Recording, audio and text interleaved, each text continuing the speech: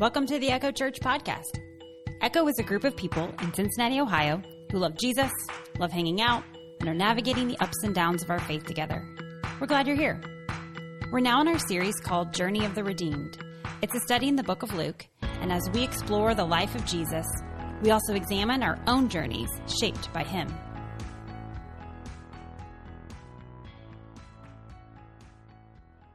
Thank you guys for doing a little show and tell today. Welcome all our Echo kids in service with us today. We're glad to have you guys. And because kids are in service, it feels appropriate to have some story time today. Thus my shirt. We are going to have two kinds of stories today, guys. So if you've ever heard, some stories are fiction, which means they're pretend. They came with somebody's mind. And some books are nonfiction, and it means they really, really happened. And so today, we're going to hear one story that's pretend and one story that's real. So first, I would love to see the toys you brought with you.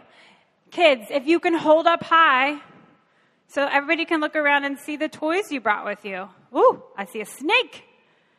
I don't know what you have, Annabelle. Oh, Lucy's got a stuffed animal too. I brought one of my favorite toys. It's a stuffed animal. I see Maeve's book back there. Oh, Ephraim's got books. Love it, guys. Okay, so think about this toy. Oh, let me see, Annabelle. It's cool. Oh, I love it. LOL doll. Awesome. Thank you. So now, I love stuffed animals. I love books. Now today, our first story that's fiction is going to be a book that I want to read you guys from Mo Willems. And it's about a girl and her favorite toy, okay? So, Mo Willems, for anybody who's not a parent, is an author, fabulous author. It was really fun because during the pandemic, during quarantine, he did doodles. So at lunchtime, you could hop online, and he would teach you how to draw the characters from his books. Now, he first was known for pigeon books, and if you want to flip to the next slide with all the different Mo Willems books. He used to be a writer for Sesame Street, and now he both writes and illustrates all these different book series. So today, I want to talk about Knuffle Bunny. Now, or Knuffle Bunny. There are arguments about how to pronounce the name, and that's part of book 2. So there's 3 books in the series, and we've got Trixie, and she starts off as a little baby, and she finds that the bunny is her favorite. It's her favorite animal, favorite toy. She's in her neighborhood, and she loses him. Chaos ensues. Book number 2, Trixie goes to preschool, and she has a little mix-up with her bunny and someone else's bunny. Tragedy, right? Now, book number 3. So we're going to read this today. And I have a stool because you have to sit for story time, right? So, here's Trixie. She has grown up a little bit more. And she is going to head out on a trip. Now, the fun thing about this particular book is it combines real photos taken by Mo and his friends. So the black and white are real photos, and he's put illustrations on top. So here we have, one day, not so long ago, Trixie took a big trip with her family. They were on their way to visit Oma and Opa. That was Trixie's grandparents in Holland. Holland is far away. So that meant taking a taxi to the airport, waiting in line, and then watching as Knuffle Bunny went through the big machine. He had to go through the check. And then they had to wait some more, and finally getting on the airplane. Anybody been on an airplane? Kids? And adults. All right. It's a tricky trip. On the plane, Trixie played. Look, she's got her bunny with her. And read, got some books, good books, and slept. Naps are fun. Okay, before she knew it, the plane had landed, and Trixie and her family left the airport and got on a train to go to Oma and Opa's house. That's her grandma and grandpa. Who has grandma and grandpas they like to visit? Yep, me too.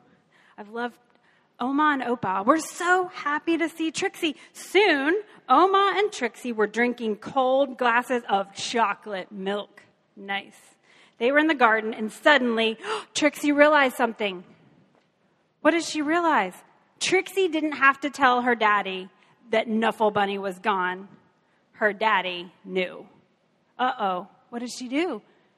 She left him on the plane. Trixie's daddy called the airline and asked them to look for Knuffle Bunny on the plane.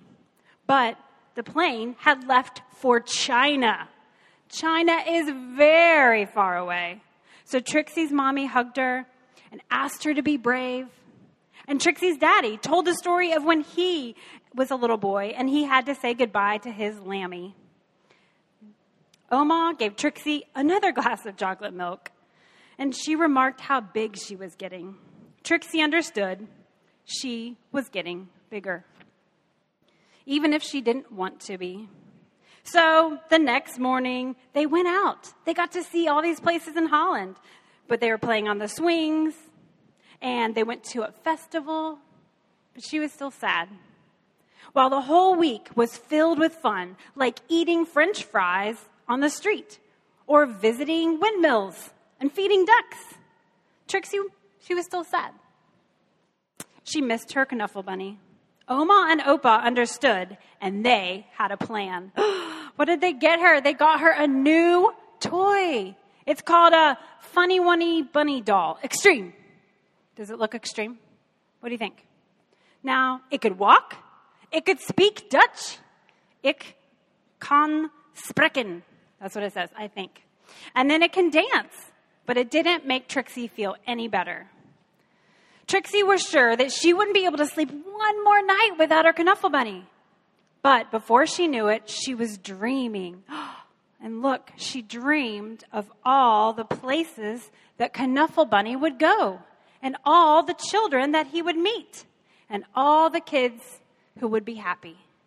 He would make kids happy in all these different countries. And so the next morning, she felt better. She knew Knuffle Bunny was going to cheer some kids up, right?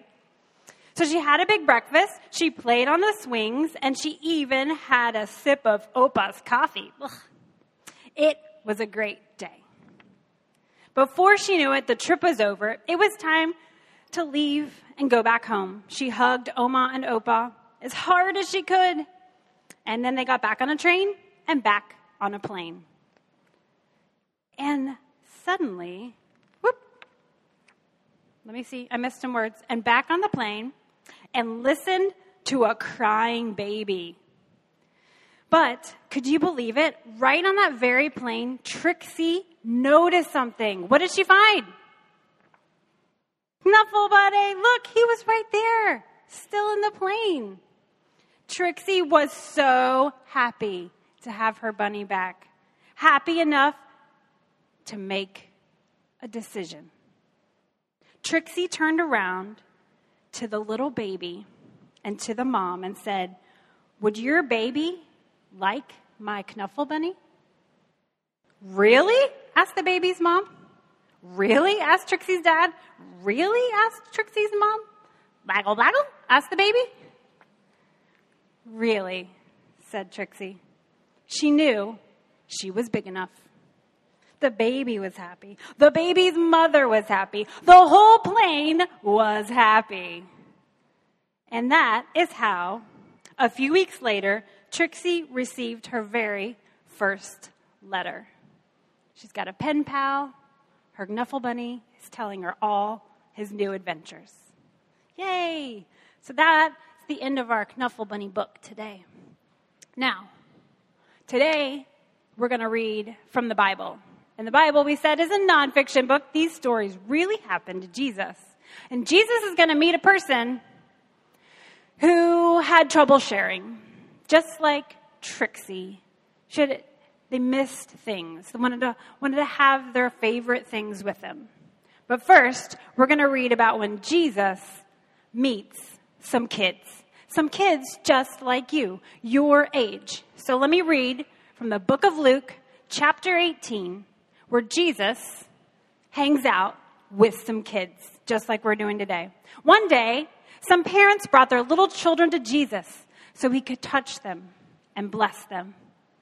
But when the disciples saw this, They scolded the parents for bothering him. Then Jesus called the children to and said to the disciples, "Let the children come to me. Don't stop them, for the kingdom of God belongs to those who are like these children. I tell you the truth, anyone who doesn't receive the kingdom of God like a little child will never enter it."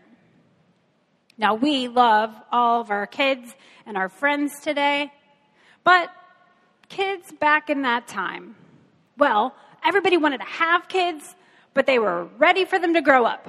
Kids were not as exciting to be around back then. They were like, okay, you guys, we're just going to keep you in line, teach you the rules, hurry and grow up. That's kind of how kids were treated back then.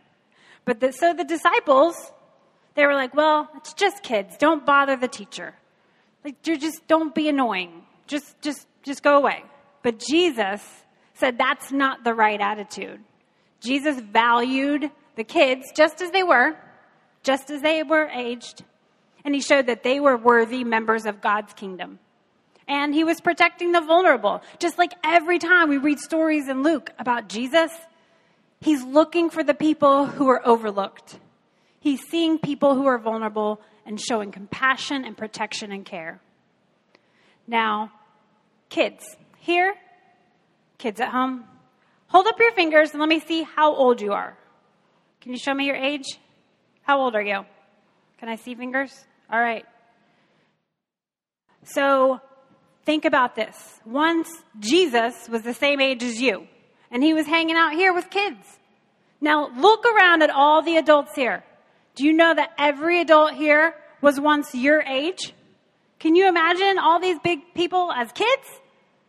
Well, that's what we're supposed to do today. Jesus just said that all the adults are supposed to act like kids. Now, how are we supposed to do that? He probably has something specific in mind. So here's the first thing about kids, is they trust. There is adults in their lives who are supposed to take care of them, and they trust that that's going to happen. And so sometimes we come around other people and we help and we try to be a trusting adults here at Echo Church for all of our Echo kids, whether we're related to them or not.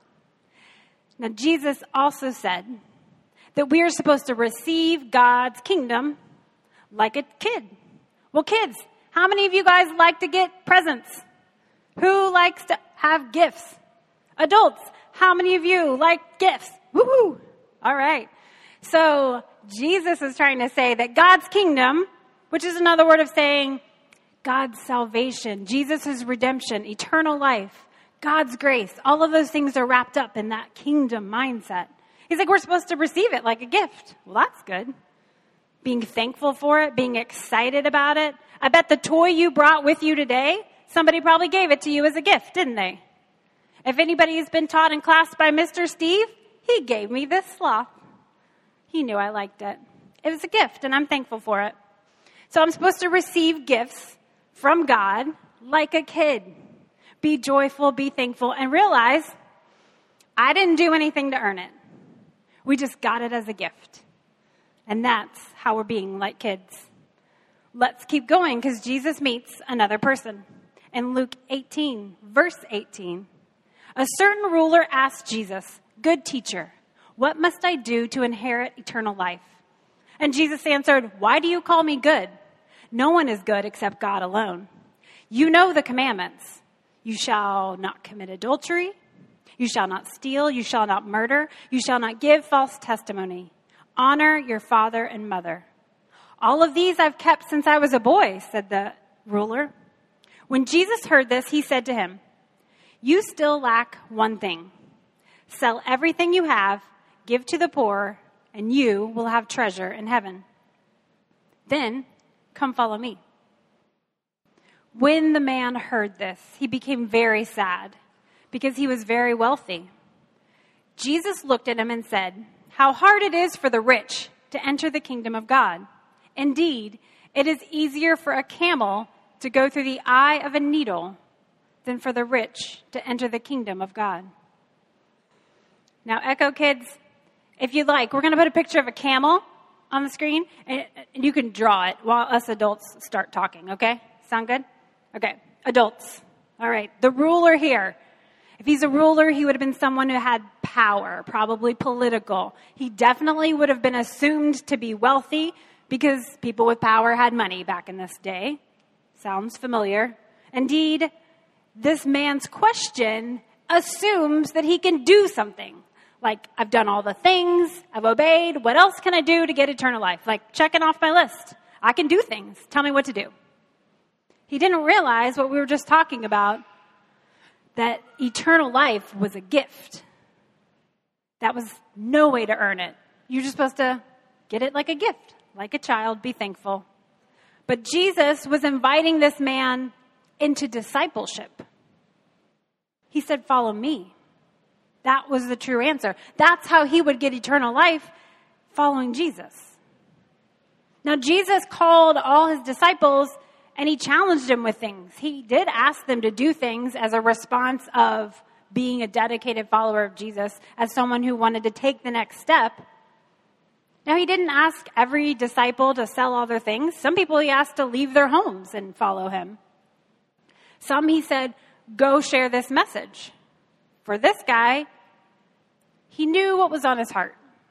And so he says, how about your possessions? He knew what this guy was clinging to. This man was holding on to things so tightly, he didn't have his hands open to receive that gift. Jesus was saying, let go of this so I can give you something better.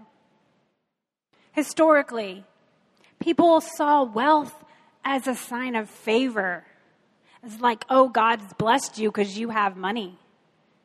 Some people mistakenly think that is still today. But Jesus was trying to show a different perspective. He's like, that's not true. Actually, wealth can be a hardship. It can be a burden because there's something there that you turn to and you're tempted to turn to quicker. If you can buy anything you want, it's hard to stop and remember that you're trusting God, that God is the one providing for you, right? It's just tricky. It's as tricky as a camel going through the eye of a needle. It's like, it's not impossible, but it's hard. So let's sit in this story for a moment. Why do we think the ruler might have struggled here? Maybe he just didn't want to share with people. But the fact that it says he was keeping the commandments on, like, honoring other people, like he wasn't stealing, he was not giving false testimony, like that's honoring other people. He seems like maybe he's a caring person. Maybe it's not all about sharing. Maybe he's clinging to his possessions because that meant his status, right? His wealth equaled his influence in society, where he stood. He liked people to see him good. Or he might have had power to make some change, but he was just holding. Now, it could also have been a little bit of fear. Because if he lets go of his stuff, then how will he provide for himself later or for his family? There was a big question mark there. It would have been the unknown. And stepping into the unknown is hard. I mean, we can relate. It's hard to know what's going to come tomorrow. We want to have a safety net, right? And not saying like it's bad to save. Saving is good. But if we're holding on to it and that's our only sense of security, or if we're not recognizing that we've made a cushion and we've made a cushion and we've made a cushion, and saving for a rainy day is now all of ours when there's some needs that we could help share. So Jesus wants us to just trust, to say, God's given you the things. What are you going to do with the things? This man was holding it like it was his. And Jesus was like, hey, it's all God's stuff. Why don't you just let it go? Share with the poor and we'll see how God will provide for you. There was this trust aspect, this trust like a child, right? Just like the children Jesus had been talking about. He wanted this rich ruler to have that childlike trust again. So let's read how everyone else reacted to Jesus' statement here, because other people were listening in on the conversation. Verse 26, those who heard this asked, well, who then can be saved? They're like, if this wealthy guy with high status and power in their society, if he can't be saved, then what? Jesus replied, what is impossible for people is possible for God. It wasn't impossible for this man to be saved. He just needed to trust in God. Peter said to Jesus, "We've left all that we had to follow you." "Truly I tell you," Jesus said, "no one who's left home or wife or brothers or sisters or parents or children for the sake of the kingdom of God will fail to receive many times as much in this age and in the age to come, eternal life." Well, that's a question that maybe all of us are thinking about. Who can be saved? If this guy didn't have it, Jesus said it was about God, not about us.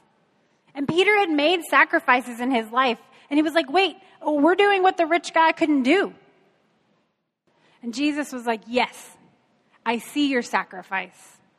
You are seen and known. Your generosity, you're going to be provided for now and in eternity. So how do we respond to all of this? Well, every time we read the Bible, we read and then we ask, what does this mean for us? And it might be different today than it was last week. Maybe you're sensing something from God's Spirit that's tugging on your heart today a little differently. A few things that I see today is, number one, how can we respond? We can care for the poor, just like Jesus told the rich ruler. We as church leaders, we try to steward the gifts well. Anything given here, we try to use it. And we try to make sure that we are noticing needs in our community and globally. And we showed a chart last week of where the funds go. And we prayerfully try to consider that. We as individual Christians in our households, we have to decide how we can be generous to those who are in need. Number two, let's check how tightly we're holding to things. Most of us could probably note that somewhere in our lives, God's given us enough and a little more. Yet a hidden voice is always back there saying like, but what if I need this tomorrow? Right? That's always going to be there. I mean, that happens to me. I struggle with that. It's hard to be like, but I just like saving and holding. Just know it's there. Feels nice and safe. God just wants to be our safety net too. Again, we're not saying you have to live moment by moment, paycheck to paycheck, because it's okay to save, but just notice when there's a need, you can be generous. Sometimes we give out of our excess. Sometimes we give and we've sacrificed to do it. The last thing is that we're trusting in God to be the one that provides. It's all about our attitude of our heart, not neglecting those in need. So I feel like if we were all honest, there's something in our lives. Maybe you have a little extra this month of food, of resources. Maybe you have a little extra knowledge that you can share with someone. Maybe you have energy and time to volunteer. Just see what your extra is. And also, you might feel called that you're going to give something up for a little bit in order to give to others. This is a great calling because, see, it's all God providing, right? He provides through us to other people, and He provides for us through other people. Like, I feel like God's always loving to provide through human beings. Just as Jesus told Peter, God is going to notice and He's going to take care of our needs. In Psalm 103, God is described as this: He's a father who has compassion on His children. Just as a father has compassion on his children, the Lord has compassion on those who fear Him. Okay, kids, adults, we've got one final challenge. Okay, hold up your toy again that you brought. Think about, what did Trixie do in this book? She was willing to give it away. How hard would that be if you had this toy to give away? That'd be hard to do, wouldn't it? And I have to tell you, honestly, it's hard for adults too. Here's a secret. Just because you grow up, it doesn't mean it's not hard to do a good thing. It's still hard for adults to do the right thing. So while I picked out a kid's book to read today, because Jesus hung out with children, That book is actually what the rich ruler needed to learn to do. We thought Trixie was acting very grown up when she gave away her bunny. But she was still a kid. Maybe she was just acting very kid-like. And maybe the rich ruler would do a good job if he learned to act like kids who give away things. Maybe, just maybe, we can learn from the way kids give and the way kids receive. We're supposed to receive the kingdom like a kid. And I think we know some pretty generous kids too. So on this journey, every week, we adults ask ourselves, how do we live as the redeemed people of Jesus? Be a kid and be ready to receive and to give. It's all God's. God gives and he asks us to give back. So here's our challenge for everybody this week. Giving and caring for others and noticing others' needs is pretty fun to do in a group. So I want to challenge families in your households, or if you're in a small group here at Echo, or if you just want to get together with some of your favorite friends, I'd like you to brainstorm of something you can do as a group, everybody participating, to give to someone else this week. You can make a plan this week. You might enact it this summer. So maybe you can take a meal or a dessert to a neighbor. Maybe you can make an encouragement card for your friend before school ends. Maybe you go through your house and you choose some things that you would like to donate to some kids who don't have as much as you. Maybe you want to give up your free time and you can help your neighbor rake their leaves. Or you can help Miss Alicia put away the communion cups this afternoon.